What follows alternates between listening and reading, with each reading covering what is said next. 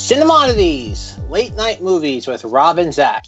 This is a podcast about cinematic oddities where we discuss any media that is too bizarre, abnormal, or off-kilter for contemporary audiences.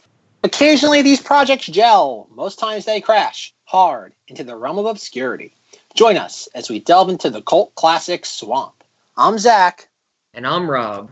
And this week on Cinemodities, I'm very happy to announce that we are starting a brand new series. Thanks to everyone, all our acquaintances or experts or whatever we call them, for our Unsolved Mysteries episodes. But now we are diving into something different. This first one is going to have a little bit of mystery in it. I think a lot of these will. But just to preface things, this series was something that Zach gave me a little bit of choice, so I think the kind of wounds have healed.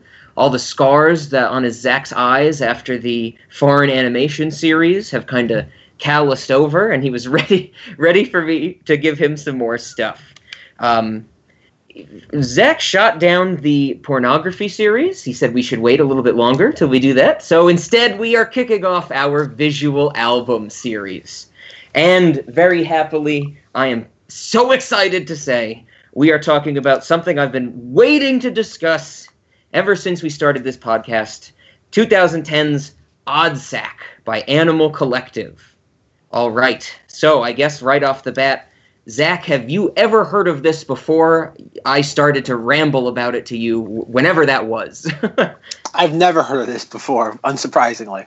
Okay. And before Rob explains any of this, I think we've established it kind of slightly, but once again, we're going to take another break, and we're going to play a song of Zach's choice. This is the kind of music that Zach likes. I want you sweet soul talking to me all night, and there you go. So keep that in mind. This is my taste of music in what Rob is throwing me into right now with Oddsac. All right, so yeah, that's a good thing to say. So we have our own, as it's been, like Zach said, somewhat established, our own opinions on music, our own flavors that we really prefer, things like that. I will not beat around the bush. Animal Collective is my favorite band. They are a huge inspiration to me in my own music and my own creativity. This is a huge part of that inspiration. Their visual album, Oddsac, also all their other albums. From everything to the first album, Spirit They've Gone, Spirit They've Vanished. Zach's never heard it, but it's a grand old hour of a lot of static and feedback. It's fantastic.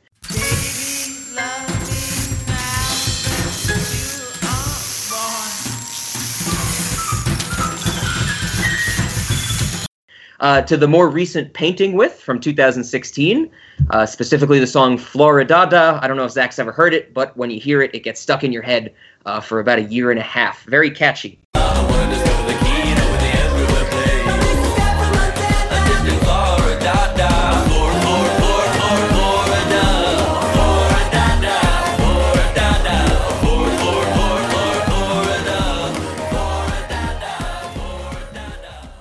They have a wide variety of music. We're going to talk about that when we get into this album. But I'm glad you said it, Zach. This is something that you probably wouldn't have listened to on your own. Is that safe to say? Oh, definitely. It's not pop music, so automatically there's a very slim chance that I'd ever get to it. Ooh, I'm glad you bring that up, because one of the ways the music industry classifies Animal Collective is actually as experimental pop music. I've never heard that before.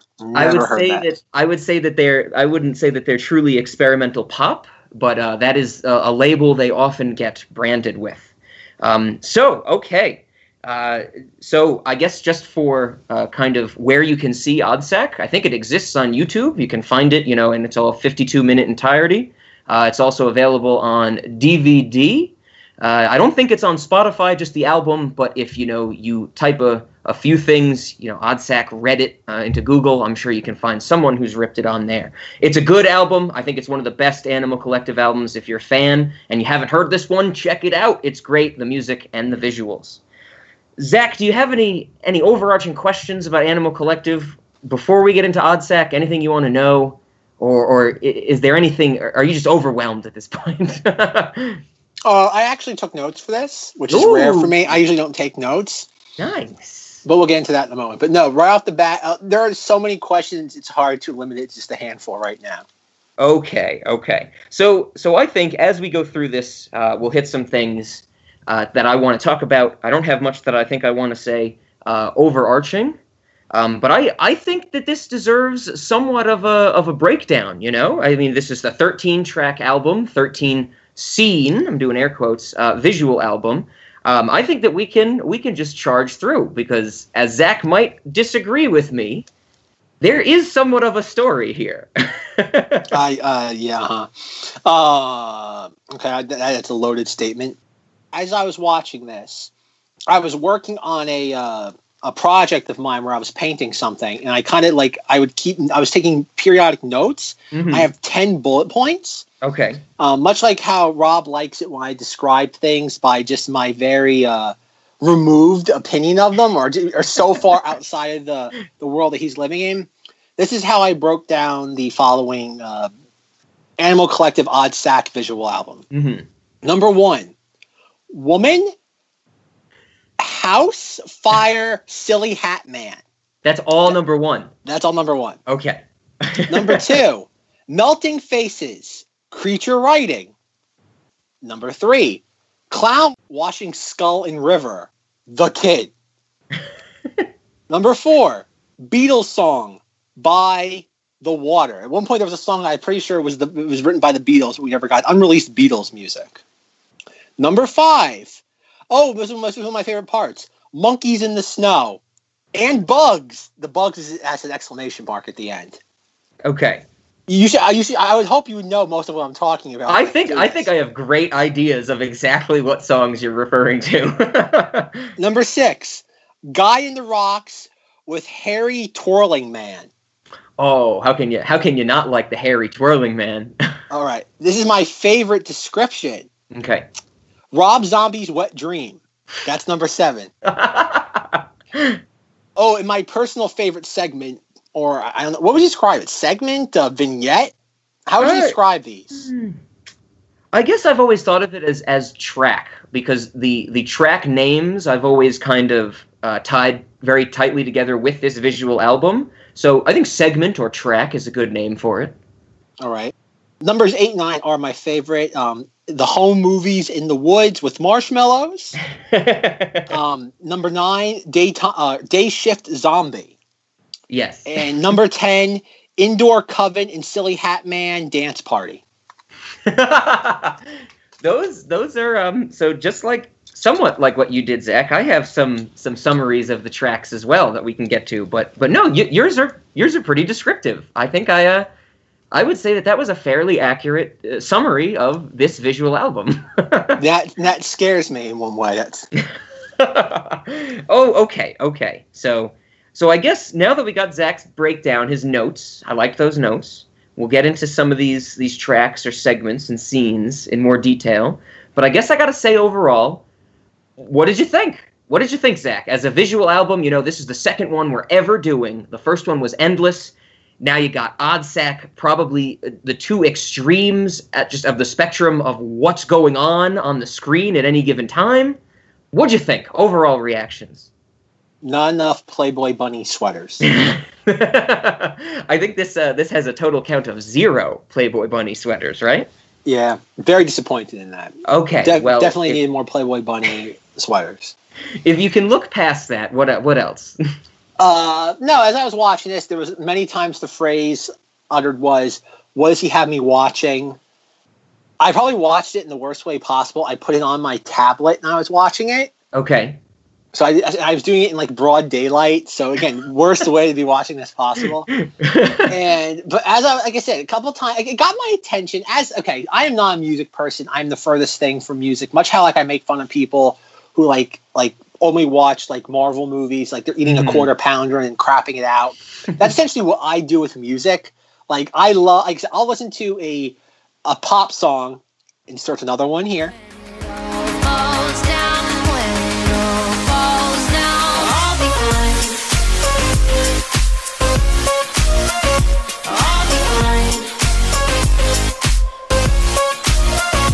You're the drug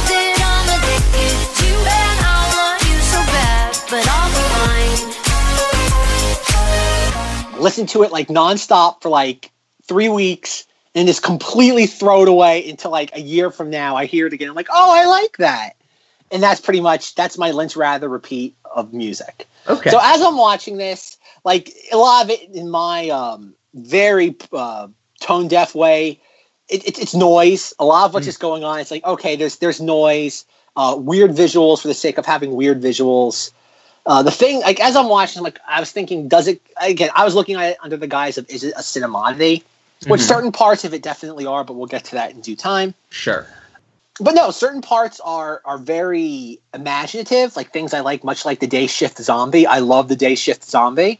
Oh, yeah, that's one of my favorite scenes in this whole thing. Yes, because I feel like there's actual craftsmanship that went into it. Yeah. Like, it's like I have no musical prowess, yet I feel I could have done some parts of this just as well. It's like noise, weird visual with like this light jumping around. It's like, boom, here you go. Where's my record contract?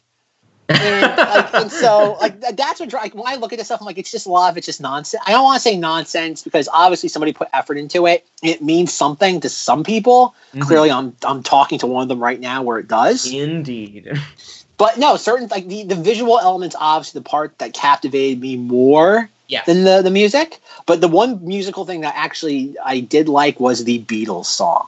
There's a point in this where there's a song played that sounds something very derivative of the Beatles. I don't mean that negatively, but I can feel the Beatles reverberations throughout the track. Oh yeah, we're gonna get to that one. That's a big part of this visual album. It's also a big part, I think, of Animal Collective's career, and also of kind of my perception of music.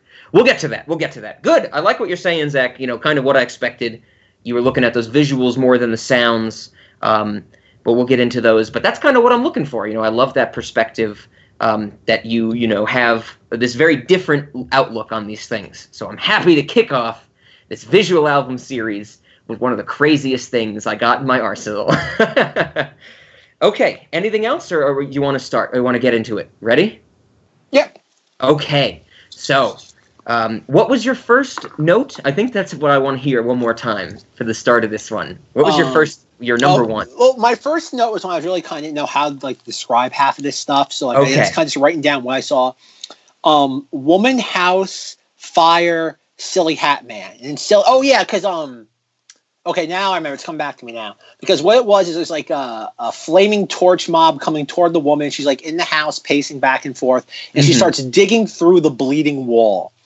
Like, that's an interesting visual. Mm-hmm. But at the same time, though, it comes across very, like, I've seen it before. Like, it reminded me very much like Red Letter Media, like Half in the Bag, the little, like, set they have in Mr. Plinkett's house. It's just a lockdown. It's a lockdown camera. There's obviously a green screen, or there's a window, and someone put a green screen in there, and they're superimposing or what's that called? Matting in a shot. It's like pitchforks outside. There's Silly Hat Man who's just doing his thing. And that's, like I said, that was I really didn't know how to describe that other than just simply writing down what happens in crude detail. Sure. And so just so we're all on the same page, we're going to talk about the first scene, first segment, first track. This song is called Mr. Fingers. This is that Silly Hat Man? This is, I think so. I would like to say that Silly Hat Man is Mr. Fingers, but Silly Hat Man is not credited as such. Silly Hat Man is actually talked about as a warrior. That's what he's referenced as, I should say. I never really got warrior. I always got the sense that he was some type of, like humanoid amphibian. Like, it looks very frog-like, the hat thing that he has on. It looks like there's these big frog eyes on the top of it. So I never really got warrior. I always thought it was kind of part of him and not just a hat. That's the impression I got. No, it's definitely a part of him, though. But I like imagining. But it is just a hat. Yes. It's a very silly hat, but I like it. Yes. Oh yeah. If I had one of those hats, I would wear it all the time. It's not a Playboy Bunny sweater, but it's pretty close. You could get one of those hats and put a Playboy Bunny decal on it. Maybe I can wear the Playboy Bunny sweater as I'm wearing the silly hat. Now you're talking, Zach. That's the way. I figured it out. The person that plays Silly Hat Man, the creature, the warrior, that is actually David Portner. Otherwise, his stage name, Avi Tare, the lead singer of Animal Collective. So they all appear in this movie. I don't know if Zach picked up on that, but we'll point him out. And Avi Tare starts right off the bat. So yes, so Zach, you said something in your breakdown of this scene. I thought it was an apt breakdown. You got the fire swinging mob led by, Mr. Fingers maybe, coming to this house. They're kind of getting closer. This one woman's in the house. And how did you describe it? She was like digging into the black goo? Or she was digging like into the walls and making it bleed. Okay, so see, I've always gotten the impression that she was trying to stop it from leaking out. So that's really interesting that you have kind of the opposite, that she was causing it to come out. I've always gotten the impression that like it started to gush from this one spot in the wall and she was continuously trying to put it back in. No. No, I mean, yeah, so we see it differently, of course, but that's cool. I've must have watched this, hundreds of times, and I've always thought about it as her getting this stuff away from. This should have been a preliminary question on my part. What kind of drugs do I take before watching this so I appreciate it properly? Do I just open up the medicine cabinet and just swallow like the first like 4 bottles I grab and hope for the best? Like, there's gotta be. I imagine how I viewed it was probably the worst way possible. Yeah, in daylight on a tablet while you're painting something isn't the worst thing. Sober. No, I've seen this sober. It's just as good. You know what? To be fair, the first time I saw this, I had smoked weed out of a soda can. So I probably was higher from the paint that burnt off the soda can than the actual marijuana. So take that, Zach. You got to huff some paint. And then gotcha. No, I actually don't recommend huffing paint. A safer hallucinogenic would probably do the trick. I know Zach's got just a whole freezer full of those, right?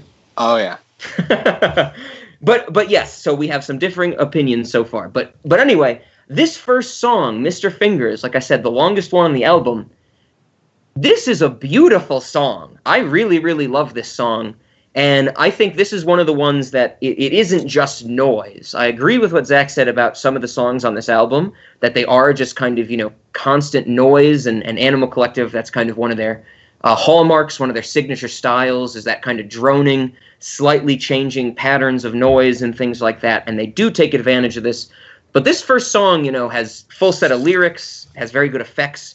I think the looping of the vocals are really well done. And man, just that start to the whole visual album, where there's like that shot of the grass and blackness, and there's just silence. And then, like the didgeridoo or whatever noise comes in, just that deep, wah, like it is such a fantastic start to it.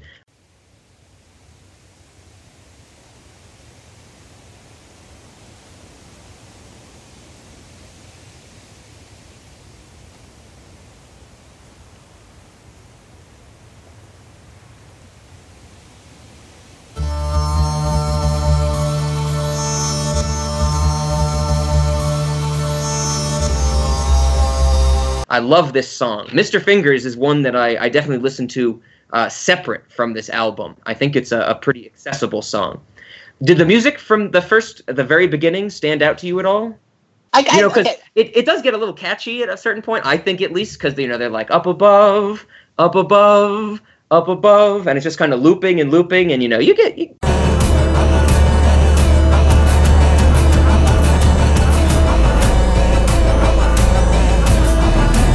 You get into it, at least I do. the only song that registered to me was the Beatles song. Like some of the stuff, some of the stuff was going on, and like you said, it wasn't horrible. Like I would imagine there's worse things Rob's gonna make me listen to over the course of this podcast.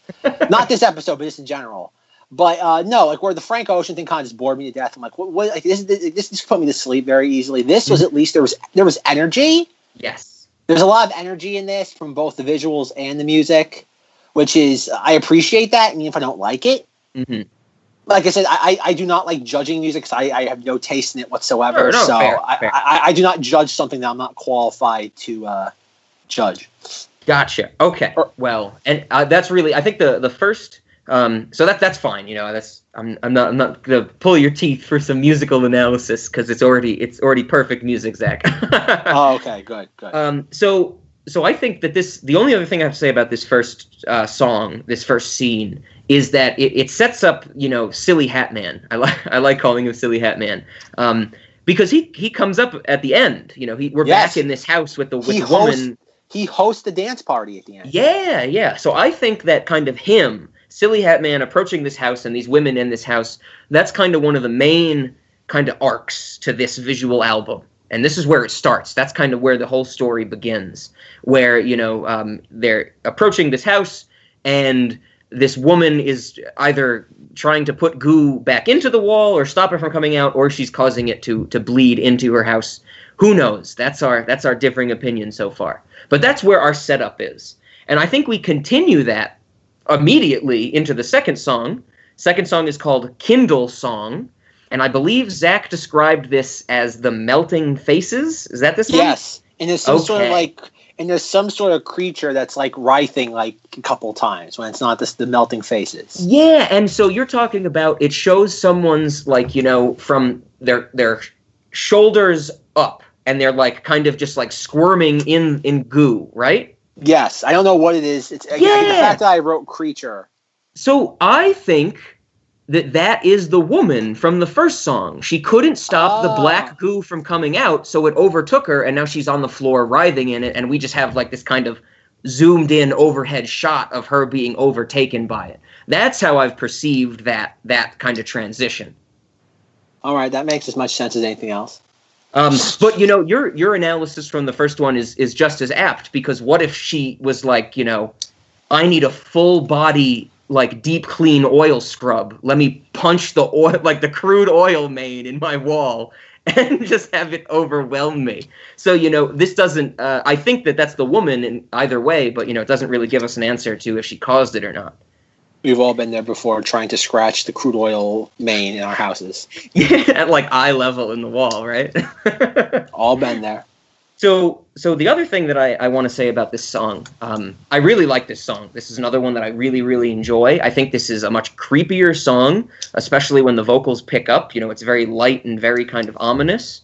But this is where we get, for the first time, something that's going to come up throughout the rest of this visual album. And I have come to, over the years since I've had this and been watching it, to refer to these as seizure swirls. So we have many scenes in this movie where there are just like prolonged flashes of swirling light just on the screen. And if you are prone to seizures, you should not watch this, because this will definitely give you a seizure. There's sometimes I watch this late at night, when I got just nothing else on, it's my TV, and I'm like super tired, intoxicated, whatever, and I think I'm going to have a seizure from watching this so much. So this is the first song where they introduce us to those seizure swirls, and that's going to come up again. I'm guessing you didn't get too much of the effect of the seizure swirls because you said you watched it in the middle of the day, and so you had some other, your pupils were already like pinpointed, so you weren't absorbing too much light, right? No, I get what you're talking about though, because there's a lot. It's a lot of just, kinetic light energy. Yeah. It's going all over the place. Yeah, that I don't like, because I think that's cheap. I think that's lazy. It doesn't take much. You superimpose a head into it. That's not my cup of tea. Sure. Not my cup of tea. Because I've seen it done before, and I've seen it done better. Okay, so you know what? That's a fair point, Zach. I'll give you that. The thing that I have to say is I agree with what you said. You've seen it before. It's something that a visualizer that you can download for free on the internet can do. Hell, Windows Media Player, probably have a visualizer that looks something similar to what we see in this movie. For me, it really is that pairing of the music and the visuals, because even though we have these seizure swirls, we're still on Kindle Song, the second track. This is a great example of it. Those seizure swirls kind of change and react to the music, much like a visualizer would. But I really appreciate it. I've always found it well done. And I am biased. Animal Collective is my favorite band. But that really is what does it for me. But speaking of in terms of how easy it is to create, I think you mentioned something along those lines. That's an interesting point. I really don't know how it was created. How Animal Collective and Danny Perez, the director of this and the guy who did a lot of the visuals, how he constructed these seizure swirls. I am unaware. Good point. Okay. So what was was your third point about the clown? Or was that the fourth? Third point, yes, clown washing the skull in the river, which explains a lot about your taste in skulls. Okay, so this moves on to the third track, which is titled Satin Orb Wash. So satin, as in like satin sheets, the material, satin orb wash. And it's interesting that you bring up skulls. I've never really thought this was a skull. Oh? It definitely has a skull-ish texture, but I think it really is just kind of some type of orb. It's just some type of ball. Like, it doesn't really have the shape of a skull. And based on the song title, that's a satin orb, whatever a satin orb might be, and he's washing them. So that's an instance where I think that song title kind of relates to what we're seeing and hearing. But the other thing I want to bring up is that you called him a clown. So this clown is credited or referred to as a knight. Of course, why not? And so he is actually played by another Animal Collective member, Brian Weitz, or Geologist, the drummer of Animal Collective, his stage name, Geologist. So that's Brian Weitz. He is the person washing orbs, and he's going to come back later. He's the dude swinging shit in front of the waterfall later on. Oh, yeah, it's written here somewhere. I got to figure out where I wrote that. Oh, that's a hairy twirling man. Yes, so hairy twirling man and the clown in your notes are one and the same. Oh, boy, so much now makes sense. Those bridges are getting built, Zach. You're so appreciating the music more, left and right. Okay, so you picked up on the clown washing the skulls or the orbs, whatever. I think this is the start of a different storyline or a different story arc in terms of the visual album. I don't think that this really relates to the creature or Silly Hat Man or the woman in the house. I think this is where we're starting to get some other information. Because not just in this song do we get to see the knight or the clown washing these orbs, but we get to see the bumpy-skinned person. I don't know how to describe him. Like, it's a person sitting in this weird, like, frog mouth bed, and he's, like, saying these very slow, creepy dialogue. You know what I'm talking about? No, I don't remember that part. No, so it's in between the shots of the knight washing these orbs. There's this person, like, sitting upright in this weird bed type of thing, and he's providing most of the lyrics for the song. And then whenever it switches over to the person washing the orbs, that's when we just kind of hear grunting. Like a good bit of Satin Orb Wash, the third track, is like, like that noise over and over and over.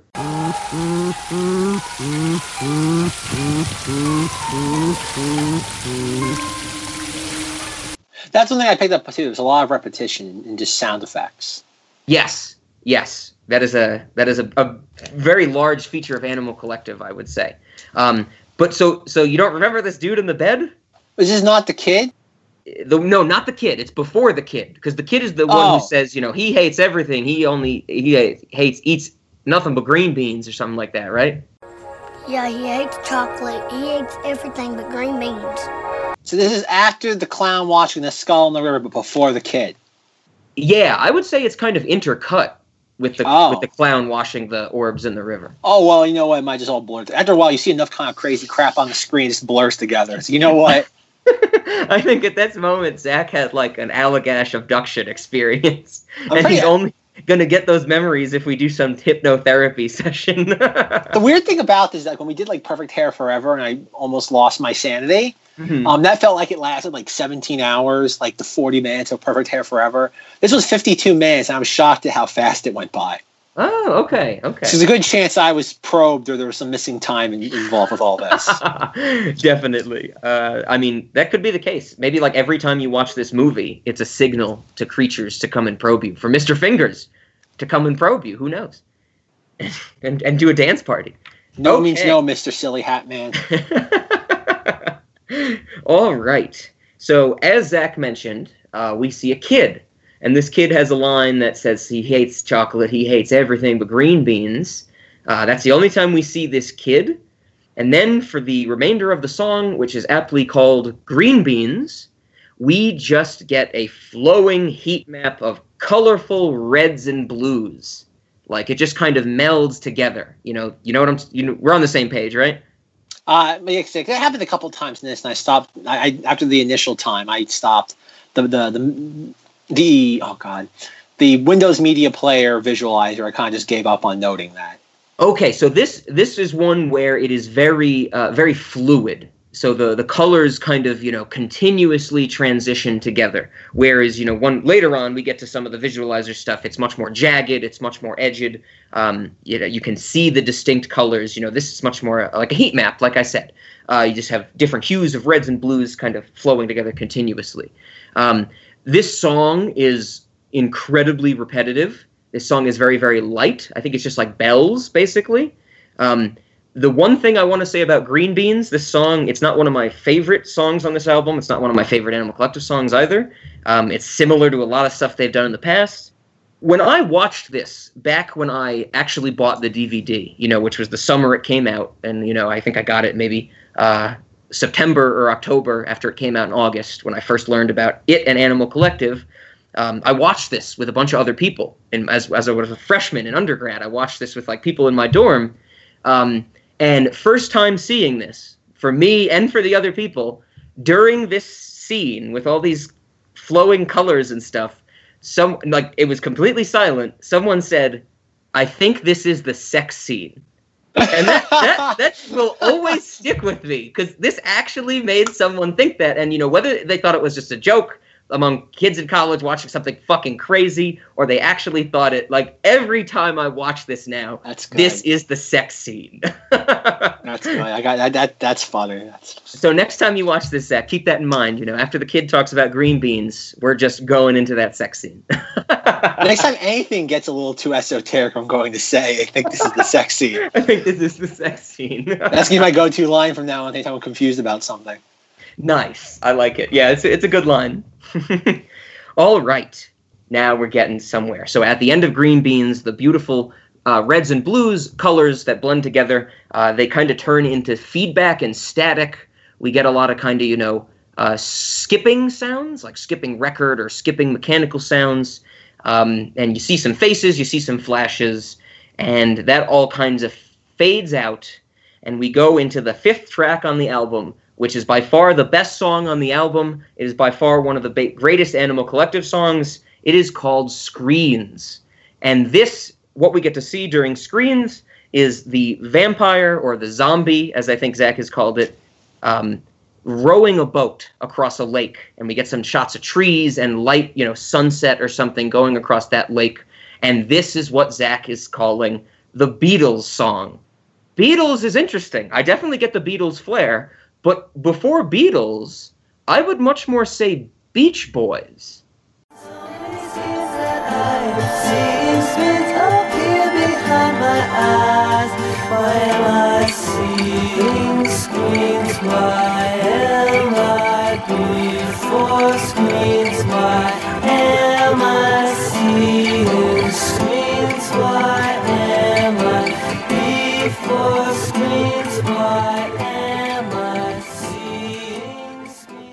Oh, 6 to 1, half dozen the other. Okay, we could do a whole episode about that discussion right there, the Beach Boys versus the Beatles. But yes, I'm glad you picked up on this. This is an accessible song. This is a song that, like you said, it stood out to you. I think this song is something that would stand out to anyone, not just because it's coming after, all of this kind of crazy nonsense and flashing lights. The visuals are much more calmer. The song is much more calmer. It's just beautiful. It's an amazing song. I love it. This is actually my go-to song. Whenever I have a guitar and you get those people who are like, play me something, this is what I'll play. They will never know it. No one has ever known this song, because I feel like they expect me to play like an American Woman or something like that, or a Lenny Kravitz song. But this is my go-to. I'm glad this stood out to you, Zach, because I love this song so much. Like, we should just play it on loop. Can we put like 40 minutes of this song in as a clip? Is that acceptable? I don't think Animal Collective is as litigious as the Unsolved Mysteries people. Oh, man. No, I don't think they are either. But this song is so good, and I need to bring it up. I already said it. The song's accessible. I think Zach is agreeing with me on that point. The existence of this song on this album makes me bothered when other people kind of say that this visual album is inaccessible. Like whenever you hear about Animal Collective or Oddsac, I think that people who don't fully appreciate them, they will kind of write them off as just noise, nonsense, whatever. Like, it's just someone can sit in front of a machine and just slam their hands on the keys and get this stuff. Like, there's much more to it in the creative process, but you cannot just say that Oddsac is an inaccessible album, especially when there's songs like this that make you think of the Beatles, that make you think of the Beach Boys, that can actually stand out to you and things like that. So basically the point I'm trying to make is this is kind of a cross-section, a sample of Animal Collective's work. I mentioned before, from their first album, which is Static and Feedback, to their last album, which is very much just catchy, popish stuff. They were trying to give kind of a good sample of everything they had on their visual album. And we have the crazy nonsense that's just repetitive, harsh noises. And we have this beautiful melodic expression of sound, of emotion, and of visuals. It's beautiful. I would say that this is kind of one of the high points of the album. And it's a fantastic piece of artistry, I should say. Glad it stood out to you. Would you listen to this song again, you think, Zach? That's my question for you. Do you think this is something, like you mentioned you'd like binge a song for 3 months and then throw it away? Would this ever make it onto that rotation? Probably not. Probably not? No? Probably not. What if next time I see you, and because you always do, you always ask me to play you a song on the guitar, I played this for you. Would that get you into it? I'd be willing to listen to it, but there's no guarantees I'd like it. Zach would be like, I would never listen to it again. Your rendition would ruin it for me. I would want to hear a Taylor Swift cover of this. Ooh. Now that would be interesting. I would love to hear Taylor Swift say, because the last minute of this song is them saying, why do I keep seeing screens over and over? And so that'd be interesting for Taylor Swift, how she would sing it. I like it. I'll make you a deal. I'll listen to this album again if you get Taylor Swift to cover it. How many more? Are you saying you'll listen to this album once more? Yes. just once. Just once. Just once up to this song. If you get Taylor Swift to cover the Oddsac album. Yo, that would be one of the coolest things, to get her to cover the whole album. That would be awesome. That would be really cool. We got to get her to join forces with the Flaming Lips and cover this. All right. How do we who do we tweet to about this? Who do we tweet? Does Taylor Swift manage her own tweets, or does Probably she have not?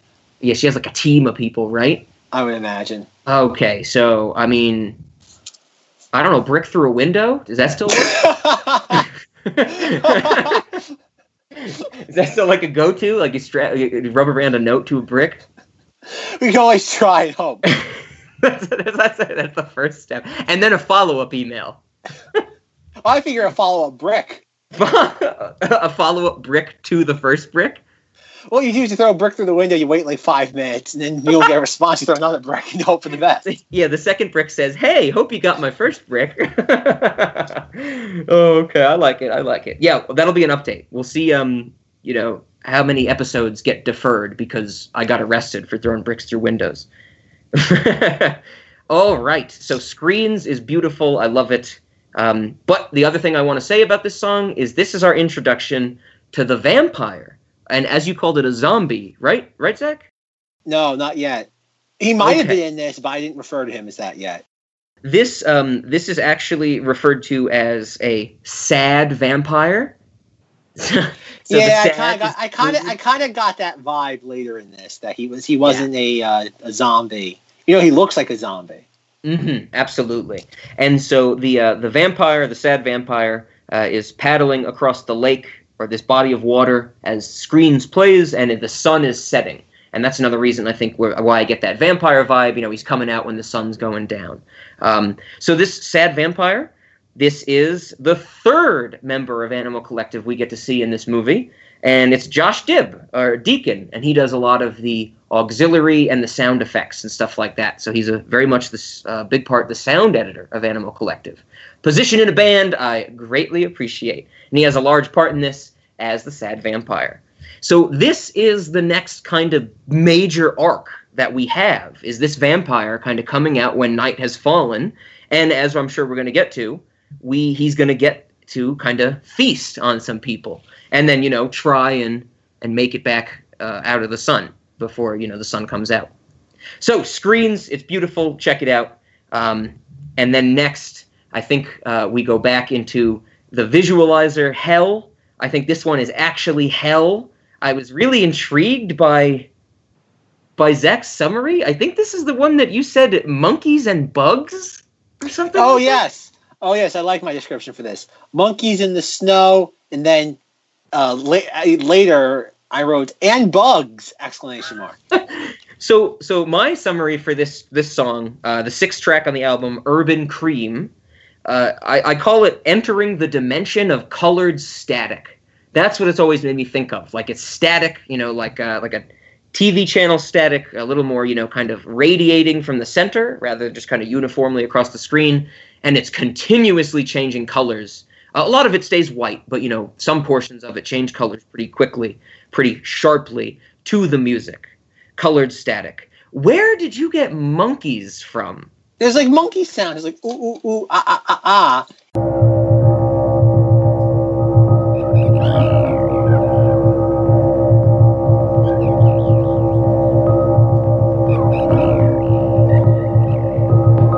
And you have like the pixelation snow, and then like 3/4 of the way throughout the song, you hear like bugs like making noise. And I'm like, and bugs. Okay. Not the rabbit, like the creepy crawlies. Yes. Okay, I could see that, I guess. Right on. That's an interesting perspective. Okay.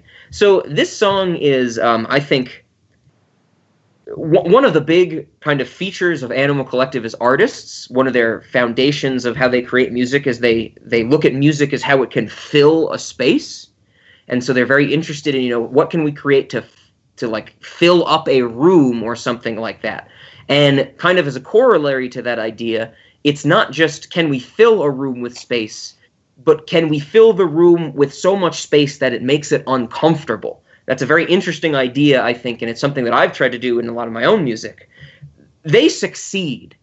This is something like 5 minutes of colored static and very repetitive music. It still makes me uncomfortable when I watch it. When I watch it dead on, like just focusing on nothing but this. And just constant color changings, constant slight, over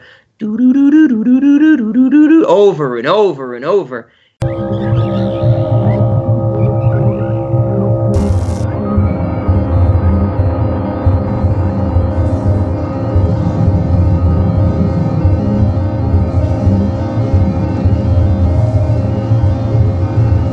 It starts to grate on you. This is a tough part of this visual album to get through, I would say.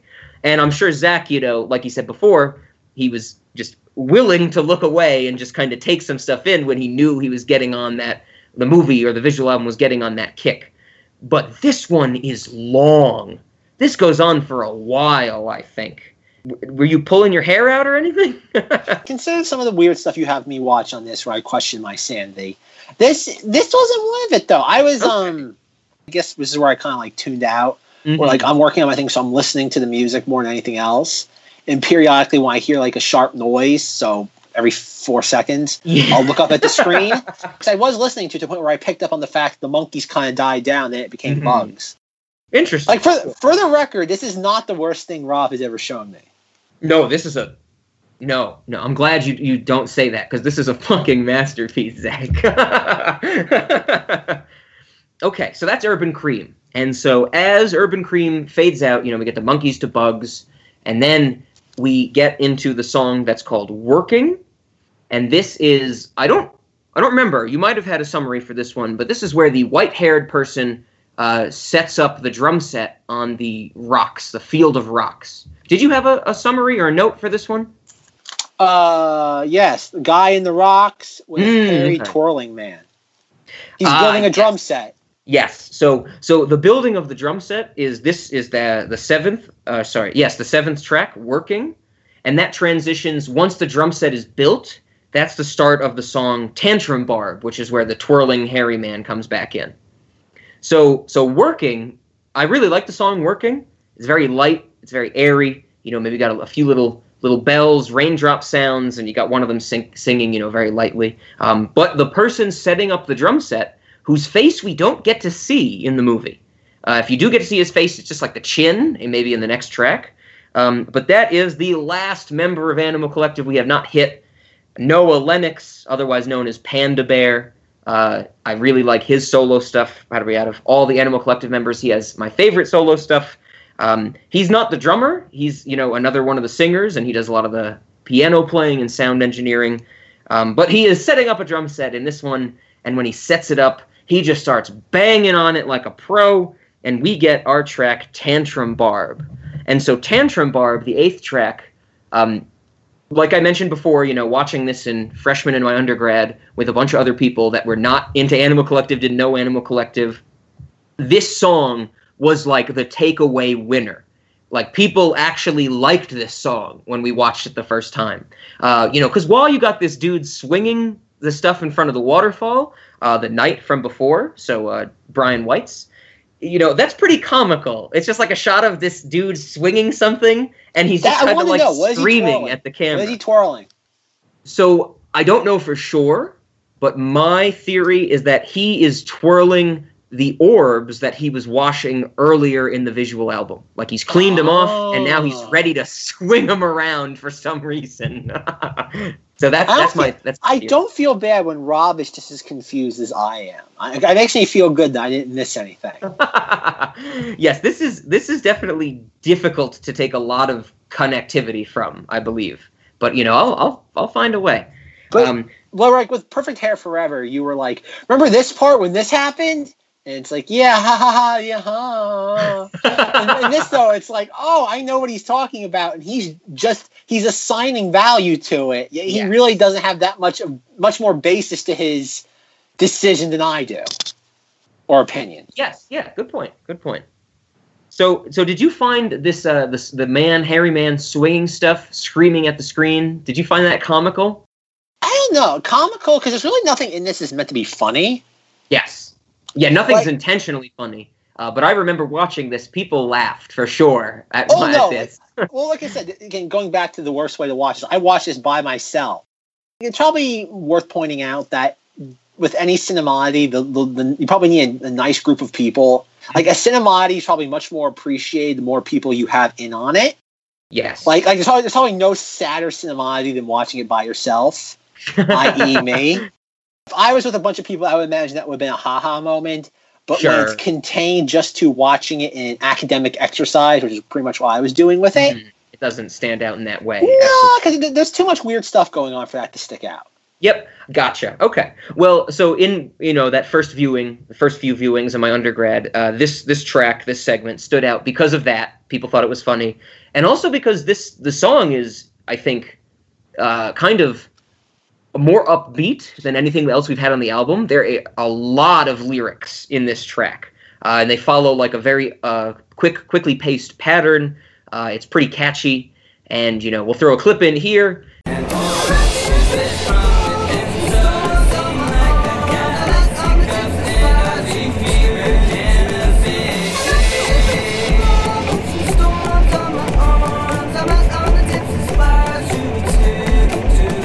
And I remember this was kind of my leading favorite song from the album, Odd Sack. When I first listened to it, I was like, man, Tantrum Barb is great. It's got that really good, Animal Collective melody and beat. Reminds me of stuff off of Merriweather Post Pavilion, which is probably their most accessible album.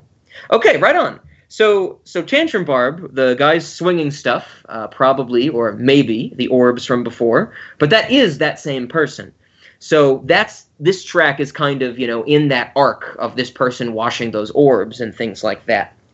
At the end of this track, it kind of just goes into more seizure swirls. Something that I always thought is interesting, that I picked up after years of watching this. In this track, in the visuals at least, we do get some flash forwards.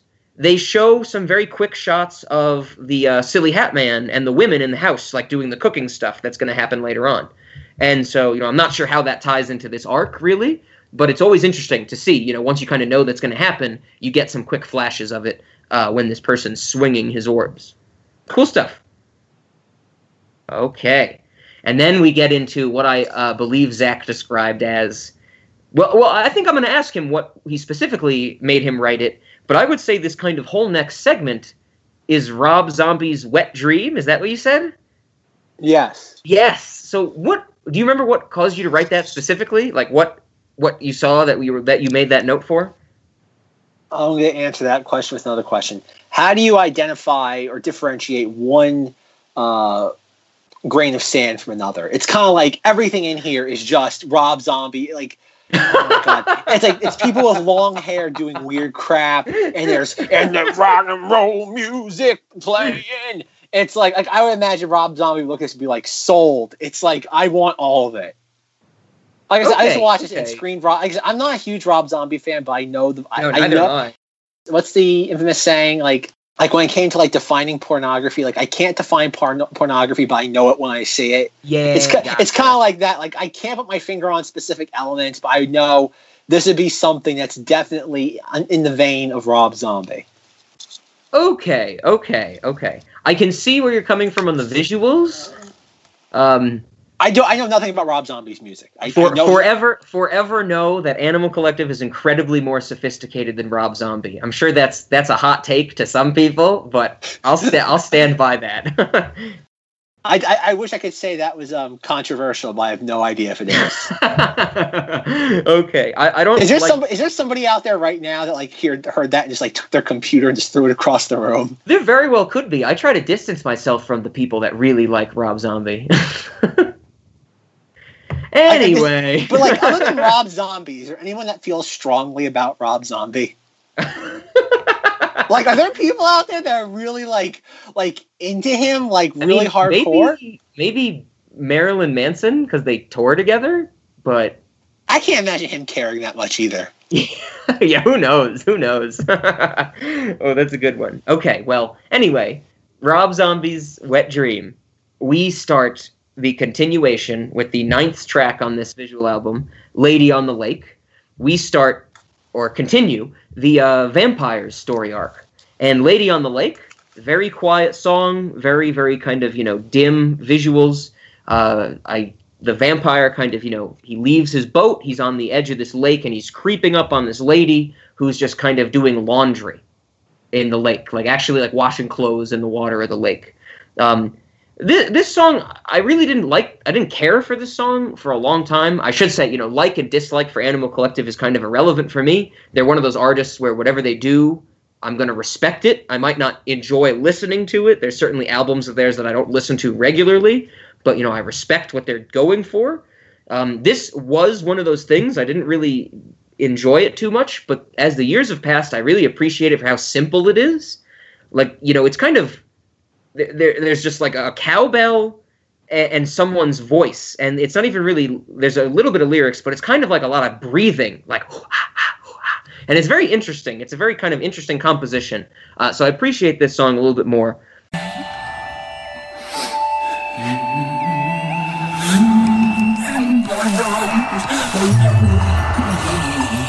But this is probably the most boring part of the visual album for me.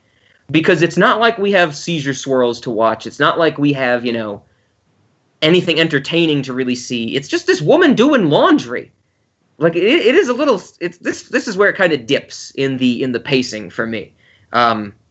Did you get any sense of that, or with the woman doing laundry, or what did it make you think of? That's part of the Rob Zombie part. You have like a woman doing something that's a little weird, not entire. It's like taking a very basic thing yet. I'm trying to think. There was a Rob Zombie movie where he had his wife that he always likes to like abuse. Mm-hmm. Yeah, Sherry Moon Zombie. I haven't thought about her name in a while. and like taking like a woman that looks like that's like kind of pretty, but at the same time kind of homely, and then giving her something like normal to do, but making it look weird.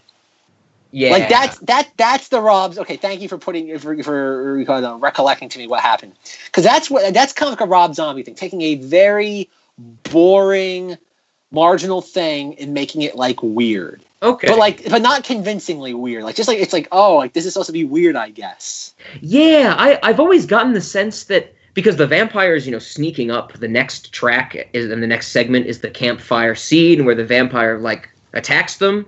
So I've always gotten the sense that this was supposed to be building suspense for that, but it does not achieve that.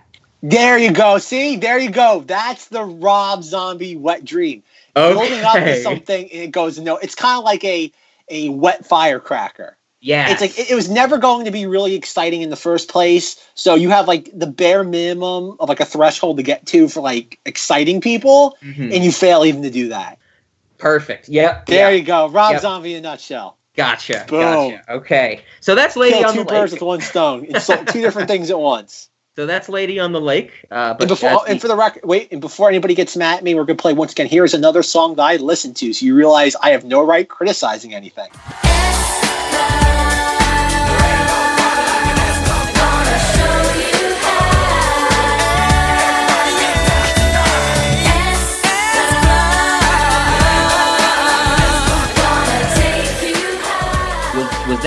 Was that S Club 7? I love it. All right. So that's Lady on the Lake. After Lady on the Lake is where the vampire stuff picks up. Yeah. Track 10, which is called Fried Camp.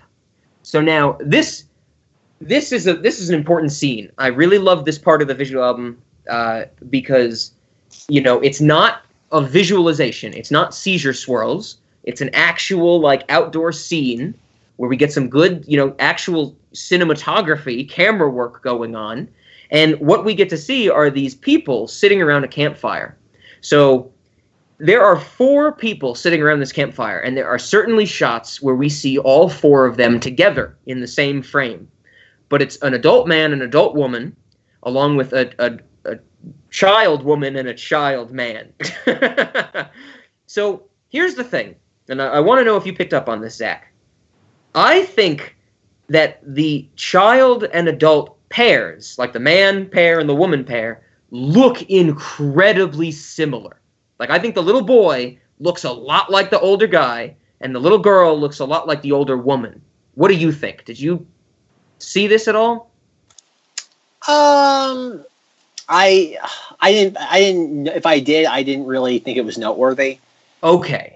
Yeah. Because again, as I was watching it, I was kind of at this point getting a little disenchanted with it because the Rob Zombie's wet dream happened. I'm like, okay, this it's oh no, this is falling under that kind of trope. And I'm like, I don't like this. And then it's oh wait, because again, I was also becoming very disheartened because it's someone's just taking home movie footage and just superimposing it with a weird sort of grain and lens or color correcting on the image. I'm like, this is so lazy. And then when it eventually goes off the rails, then it kind of reeled me back in. Okay. Yeah. The Lady on the Lake and the lead up to the camp scene is really the low point, I think. That's where it dips down, absolutely. So I bring up the look-alike aspect because I don't know. There's something about this scene. I'm not sure if I fully understand it. Well, I think I know for a fact I don't fully understand what's going on. But there's part of me, kind of, the years I've watched this has just formulated the idea that we're kind of seeing 2 versions of this campsite. It's kind of like the kids are the younger versions of the adults. And it's kind of like there's 2 different time periods of these people's lives that are existing in the same campsite. Does that idea, as I'm explaining it, make sense? Of course, doesn't make sense in reality. It makes sense as a concept of explaining this. Yeah, because what kind of happens to the adults and the kids are kind of similar. Because the kids, kind of just, disappear after a little bit. They have a bad experience. I think they, they cook the marshmallows. We see that. But then once the marshmallows are eaten, it really kind of focuses on the adults. And we start getting all those close-up shots of the adults' faces when they're eating the marshmallow. And you get one of my favorite things ever. I absolutely love this. The music, the visuals, everything works together. They eat the marshmallows. The music, the happiness in the music kind of dims down. And the weirdness and the little errant sounds start to build up. And it starts to get staticky and, kind of cacophonous. And the marshmallows overflow in their mouths. like the marshmallow keeps growing and they're like suffocating on the marshmallow that they just ate. I fucking love this. That is such an interesting concept to me, because you think of like, campfire, tell a ghost story. Let's tell one where actually some weird shit happens at a campfire. That like, the marshmallows, we eat them and they just keep blowing up and they get bigger and bigger and, they're just suffocating us. And I love that concept. I think that is like an actual neat depiction of something like a campfire ghost story. What did you think? No, I definitely, on a visual level, it works. Again, I can't attest to the music playing, but the whole idea of having people like marshmallows kind of like grow out of their mouths or just, and like it leads to some, because doesn't it at one point kind of like, I don't know what happens after that though, because I kind of lost. I was kind of just so intrigued what was kind of going on. I lost track of the narrative. Okay, I lost the narrative in the visuals. Okay, right on. So the marshmallow stuff happens. We get the people's faces. We get some great like intercut shots of incredibly close up like marshmallow and like sugar burning. It's really cool, like maybe 1 second, 2 seconds here or there. But then the vampire attacks. The vampire like jumps into the campsite and I think he gets the woman he by attacks the them neck. too? Yeah. So here's what I'm thinking. The vampire kind of caused this marshmallow thing to happen. Like that was his way of subduing these people so he could feast on them. And we get like the vampire, when the vampire attacks the campsite, the music just fucking ramps up. That's when we get the heavy techno music, like it just turns on.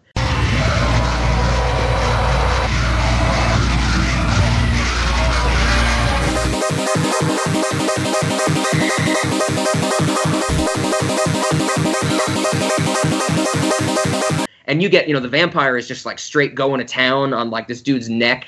And if we get some like gore shots, there's some blood in his mouth, stuff like that.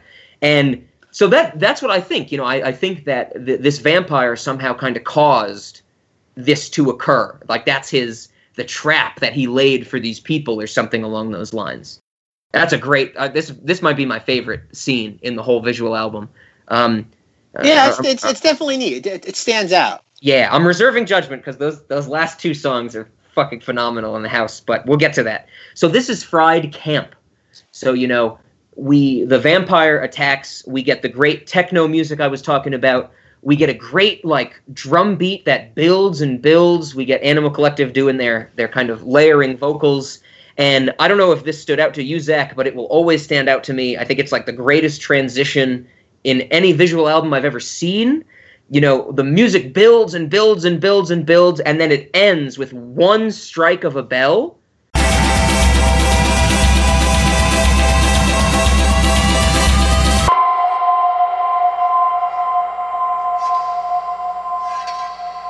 And the shot like immediately goes to the sun, like the sun has risen. Like the moon has set, and it's like boom, and the sun's there. And that's the immediate start of the next song.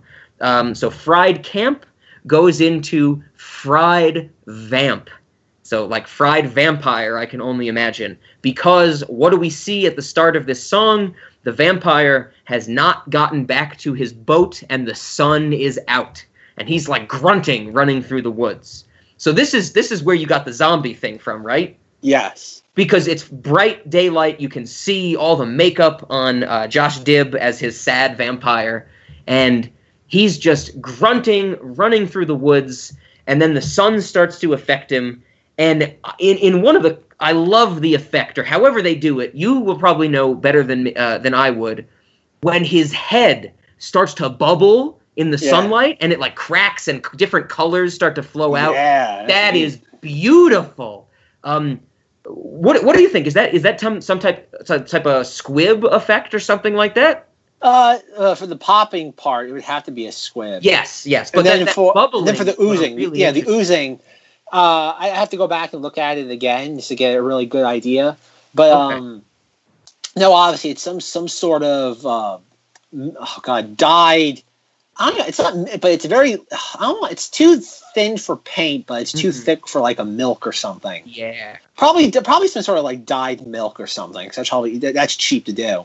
Okay. But no, it's definitely, that's one of the parts that definitely stood out. That was one of the more interesting visuals. Oh yeah, I love that. Like the way that all those different colors are popping out of his head, and when he's like running through the sunlight, because there's one part of this where he like seeks shelter, he like finds a little bit of shade, and he, his head's kind of starting to crack and stuff like that, and then the vampire makes a run for it, like he just books it through the woods to try and get to his boat, and he's like running through the woods. There's smoke coming off of him. All these colors are kind of blending together on his face and his body. It's such a cool visual. We even get shots of where his head bubbles up, but it doesn't break completely.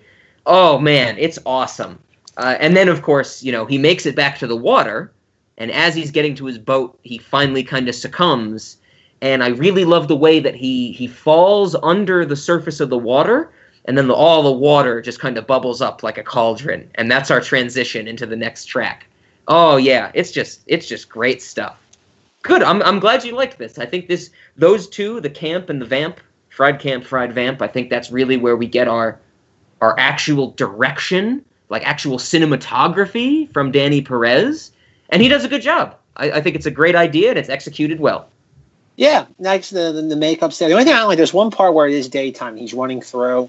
It looks a little too homemade.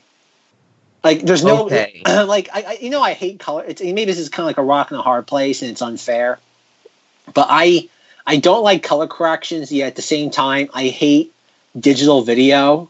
Like in the daytime, because it just looks so plain and bare. Yeah. And so I again, obviously, they're not gonna go rent a 32 millimeter or what. A film camera and film stuff. I'm not going to do that though. But at the same time, it's like I don't like digital. I don't like the way digital film looks. I just don't like that. Sure.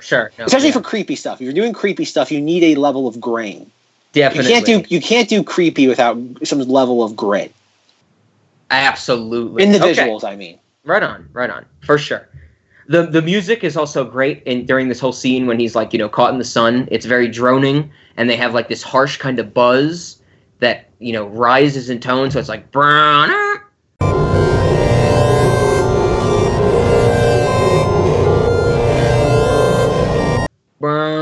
and there's great shots of like the sun, like just lens flares like on the sun. It's it gives you that kind of conveyance that the sun is trying to kill this vampire, which of course it is.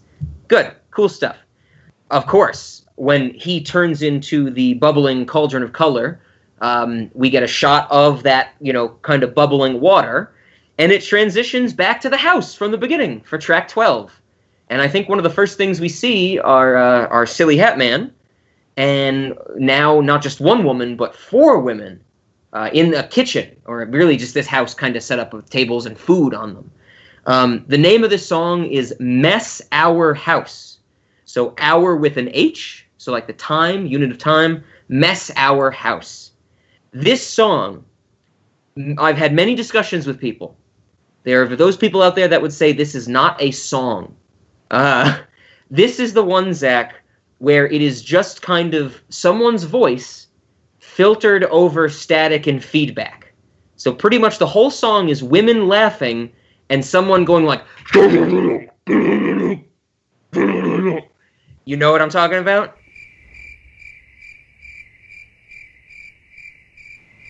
Not really. I didn't pick up on that.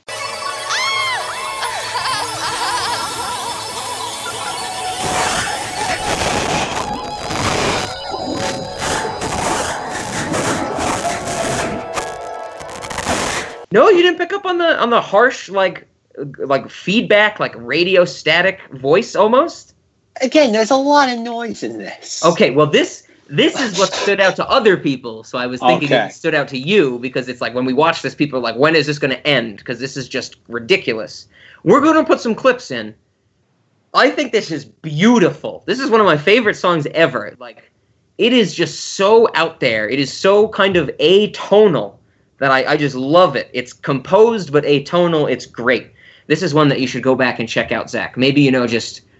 when you're itching to put S Club 7 on, just say, hey, no, I'm going to put this one Animal Collector song on, and whoever's around you, might call the cops. They might ask if you need help or something like that, but it'll be a good time.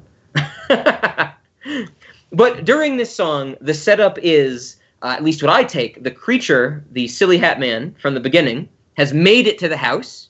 He's got that one woman from the start, the other women, and he's attempting to control them in some way. Whether or not he has some ability to control them, or he's just kind of yelling at them, giving them instructions, it seems like, or I've gotten the sense, that he's trying to get them to do something, and it seems like he wants to get them to cook. Like, he seems like he wants to get them to use the ingredients that are in the house, because there's, like, flour and eggs and like, chocolate and stuff like that. And whatever he's doing to try and control these women is not working, because they do not cook. And as the song Mess Our House goes on, this creature gets angrier and angrier and angrier. And then when he gets fully angry, we get, at the immediate beginning of the last song on the album, this creature screaming, "I hate you all," in a very kind of, Hallmark Animal Collective scream. David Portner does his, "I hate you all," and then the song starts,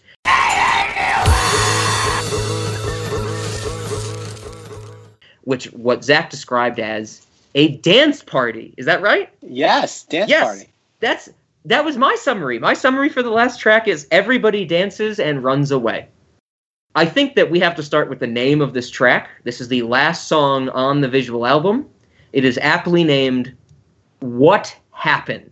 And they say it a lot, and I think that's part of, Animal Collective kind of reflecting on what they've built in this visual album with all these different kind of styles of music, all these different, structures, compositions, stylistic decisions, things like that. Just what happened in this craziness. I love that that's the end of it. This is a great song, though. I think this song has a great beat. I think that it keeps you going, and it just kind of, slowly fades out. We get our shot of the grass and the house from the beginning. It fades to black, and that is Odd Sack. So now these last two tracks, Zach, one of them is very harsh. One of them, I think, is quite melodic. What'd you think of this ending, I guess? Or by this point, were you just like, I'm along for the ride, like whatever happens, happens, and you were surprised that it ended? And I was surprised when it just ended. Not when it ended, because again, it went by quick. Because I know at the very end, like, he's almost above all of them, right? Like, it's like they're at one point, like, he's almost like, I don't know, maybe it's just me, but Silly Hat Man is like almost like above. He's not above them, but like they're below him, like at a different level almost. Yeah, I see. I think that's the part where I think of it as them as like running away. Like but they're still dancing there. Yeah, they're still dancing, but it's kind of like they're moving away from that house. So I'm agreeing kind of with what you're saying is they're on a different level somewhat. Mm-hmm. Yeah. And then okay, right on. It's a great song, great album.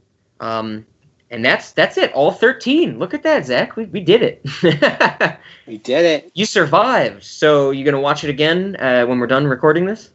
Of course. Right after I'm done watching Spirited Away for the 478,000th time. Good. I'm glad you're still watching that every day. It should be part of the food pyramid, as far as I'm concerned, watching Spirited Away. And this. This should be part of the food pyramid. So I gotta say, I gotta talk about what I think this is about. What I think is going on in this movie. The first thing I want to say about this is my actual opinion, kind of, just like I said with the different time versions of the campsite thing before, I don't really have anything to back that up or, how it makes sense in terms of the visual album or the story. This next idea I'm going to pitch is very similar. It's just something I've kind of thought of, to kind of rationalize what I'm seeing just for myself. Since Animal Collective kind of portrays so many different styles, so many different, different types of music in this, I kind of see this as a collection of, as Zach said before, vignettes, kind of. They're not different vignettes. Some of them are in the same collection.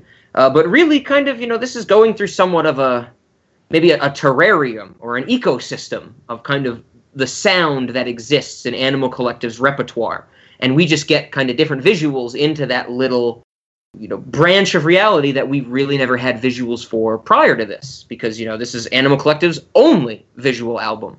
So when we see things from the Silly Hat Man in the house, that's kind of one section of the terrarium, or maybe, the menagerie. You go over to the vampire, that's another little section, something like that.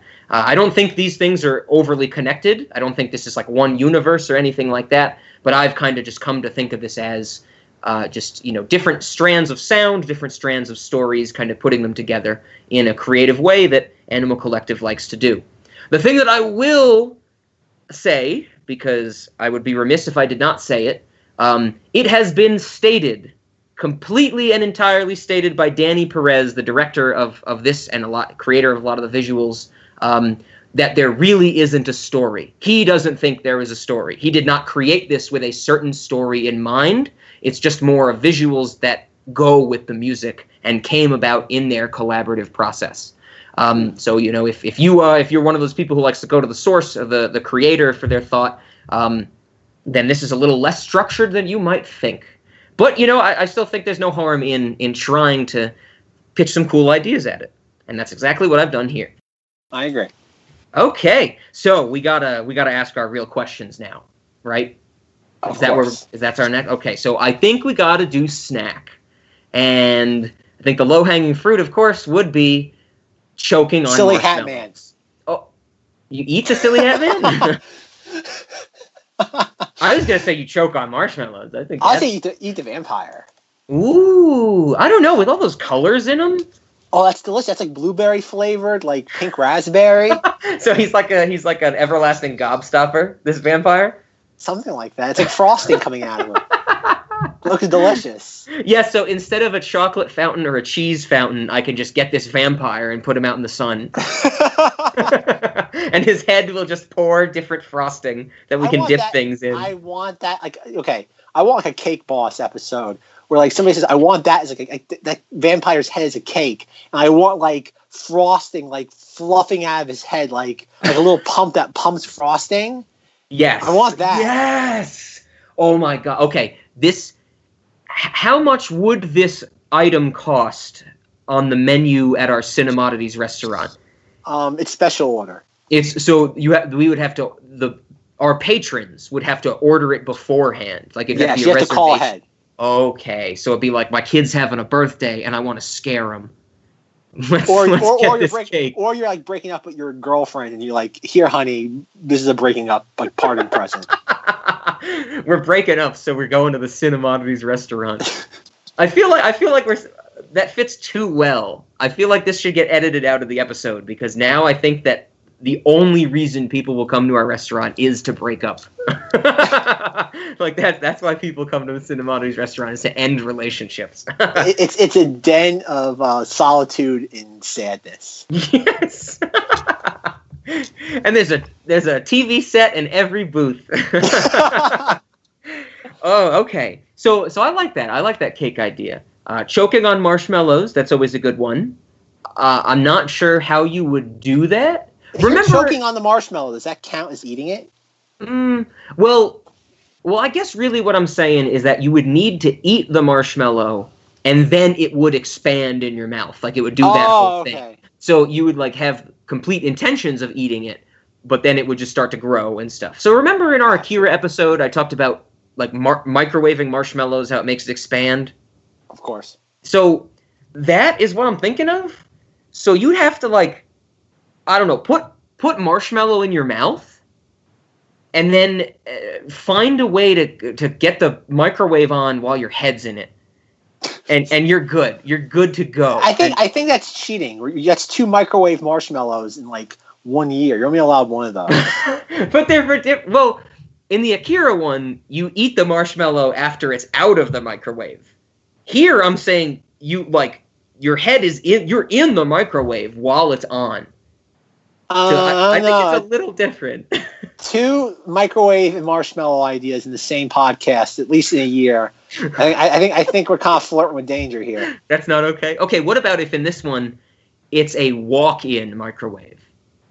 I'm a little uncomfortable. From the fact that it's a walk-in microwave? Sure. So it's like you can just walk into this microwave while you're eating a marshmallow and it'll turn on, and we can see if the marshmallow or your organs explode first. Sure, I'll fine. Okay, I like that snack. Okay, you got any other snacks? I think the marshmallow was, my go-to, and it's kind of been my go-to for a while, thinking of this visual album. You have any others that pop in your head? No, I think that's it for me, at least What about food-wise. Maybe the black goo from the beginning? You could eat that. Maybe, like, dip a chip in it or something? I'm not a big fan of goos. No? You don't? Not the biggest goo fan? I'm not a goo guy. What if it was caviar? Like oozing out of a wall? I've never had caviar before, so I can't attest to that either way. If you just like go get like your container of salt, I'm just assuming you have salt somewhere in your house. If you go get some salt and just like take a teaspoon to the face, just straight salt, that's what caviar tastes like. At least the caviar I've had. Okay. So it's not black though. So we gotta like dye salt black. Dye salt black, and then have it pour out of a wall like a natural spring or something. And then you try and put it back in or take it out, and then that's your snack. You got black dyed salt. There we go. That's more like it. Now you sold me. I would love to see that. That's going to be an appetizer on the Cinemodities restaurant menu. Is it like salt, when it's brought to your table? Is it like a little like a little replica of the wall, or do you legit like go to the wall and start? Yeah. Okay. First. Is it like a bizarro glory hole almost? See, first I was gonna say it's one of those like little Zen water fountains recreated to look like the wall. But I really like the idea where you order that and the waiter or waitress is like, it's self-serve. Just go up to the hole and you can just see like it pouring from the wall. There's like a family of 4 over there trying to figure out how to go. Honey, I can't figure this thing out. Yeah, there's a line. Someone's got a big gulp next to it. Someone has like a bucket. Yeah, oh man. Oh, that's good. Okay. So that would be like the salad bar at the Cinemodities restaurant. Yes. Yeah, that'd be the salad bar. Oh, I dig it. Okay. Right on. Nice. Snacks. Good snacks. What else we got? Cinemodity, late night? Is that what we want to do next? I think so. I think we've delved into the food enough. Yes. And you know what I have to say? Oddsack, I've been waiting to talk about this for a long time on Cinemodities. This is, what I would say, from the best of my recollection, this is the film, or the piece of media, that started the late-night movie concept for myself. Like, this was the thing I was like, I need to make people watch this before they go to bed. Like, this is where the whole, like, when they don't have a choice, they're stuck in my apartment type of thing. This is what I will show people. I have had people run out of the room putting this on. Like, in the middle of it, before I put it on, because they know I'm going to put it on. People have ran away from this. I have friends that strongly dislike this film. And that is part of the reason why I just wanted to show it as a late-night movie even more. And it really just kind of kicked off that whole thing of showing people late-night movies. So is this a late-night movie for me? Absolutely. And it always will be. I've talked about before, I don't think in a while, would these things be on the queue? This is first on the queue. Almost every time. What do you think, Zach? Yeah, I can get behind that. Like, this is definitely a Cinemodity. Mm-hmm. There's no real, because how over the course of the 20-something episodes we've done of this so far, where Rob has this thing where he doesn't do it as much now as he did in the beginning. He's like, you got people in your clutches, and you're showing them a dirty, filthy movie, and you're trying to elicit a reaction from them. And like, I don't have that circumstance. I've never been around people who are like my go-to would be obviously Eraserhead, but I'm very protective of that film because I feel you only show out the people that you think will appreciate it. Where Rob takes more of a shotgun approach and just loads the Cinemodities into the shotgun and just shoots people in the face with it. I'm much more reserved. Yes. Exactly. And so I look at my way of looking at this like, well, would this be something I could show on Halloween? Like, is this something I could put on the side of my house and like get people, like, would people be intrigued by this? And because there's like, the only thing I would say would disqualify it is that the sound would definitely push people away. Mm-hmm. Like, as I was watching this, I was thinking to myself, like, if I could somehow put my own soundtrack to these visuals, like, not my soundtrack, I don't mean S Club 7. Yes. I mean, like if I could put like a little bit more of like a spooky, macabre soundtrack to this, I could really get on board with, because the visuals are there. Like only a few times do the visuals kind of fall apart. Mm-hmm. But I think it's a cinemati, but the soundtrack's a little iffy in my book. Okay. Would you ever think of maybe putting just a portion of this as on your Halloween playlist? Because, you know, like the last 2 songs come to mind, like with the creature in the house and the women. Oh, definitely. Oh, like that. Yeah, that seems something like you get that up on a projector side of a house on Halloween. People be like, "What the hell is that?" You know? Yeah, the vampire. Yeah. Yes. The dance party. No.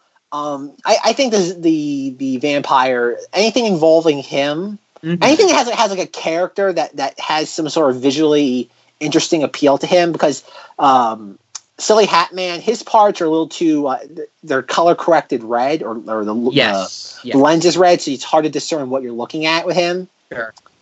That's one thing you gotta realize: the bigger the screen, you gotta make your objects very, very clear and defined. Yeah, it can't be abstract when you're showing things on the side of your house. Mm-hmm. In your tablecloth made screen that you very poorly tie to the sides of the garage. But no, actually, no, portions of this, yes. Anything with the vampire, I'd be inclined to put up. But no, definitely, I can see where Rob's coming from with this. This is definitely a cinemati. It's weird. The music's weird. The music's a little too intentionally off-putting. At certain parts, yes. I think for most people, not to the Robs of the world, no, but. To the I guess the musical layman. Sure, that's fair. And you know, I think that's just a criticism that Animal Collective faces quite often, is that, you know, they are not highly accessible. You know, you get someone who has listened to rap all their life, or pop, or classic rock, and you throw them something that's this experimental, it's not always going to be an immediate, you know, latch onto it. It takes time, especially, you know, my the people I lived with for 2 years in my undergrad, you know, I was really into Animal Collective, and I played it for them a lot, and they did not like it at the start. But now, you know, something 6-7 years later, we're going to see Animal Collective in concert together. So it grew on them. So, you know, I'm well aware that this is not the music for everybody. All right, Oddsac. I'm glad we did it. You know, I think we'll make it a tradition. We'll do an episode on Oddsac every month. What do you think? Oh boy.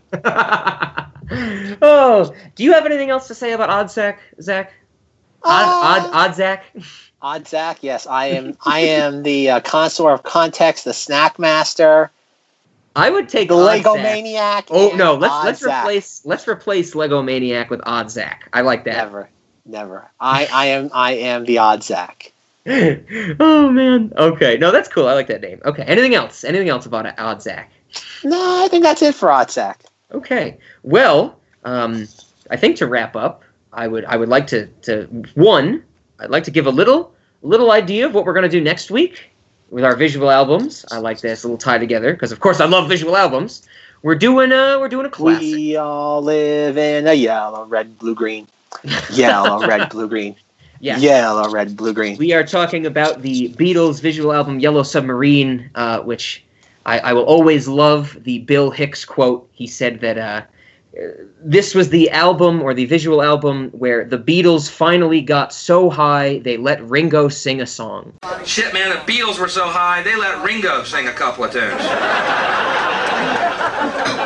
Tell me they weren't partying. We all live in a yellow submarine. What? We all live... You know how fucking high they were when they were out there? They had to pull Ringo off the ceiling with a rake to sing that fucking song. John, get Ringo. He's up in the corner. Put him down. Wow, look at him scoot. Grab him, John. Grab him. He's got a song he wants to sing us. Something about living in a yellow tambourine or something. I fucking love it. Uh-oh, John just went up there. Oh, shit. Get John. Oh, just bring the microphones up here. We'll sing from the roof.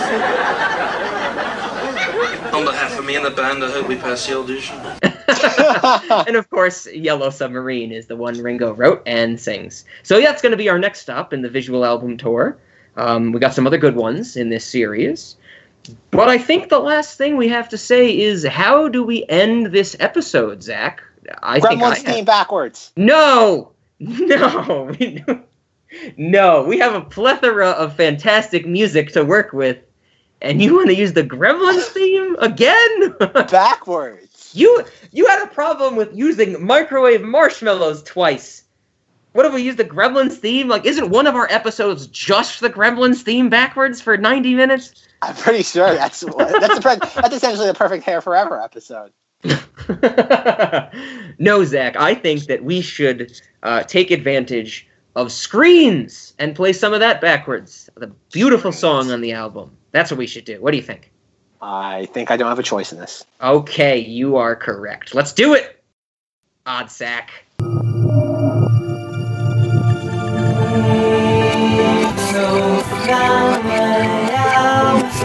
Sneeze.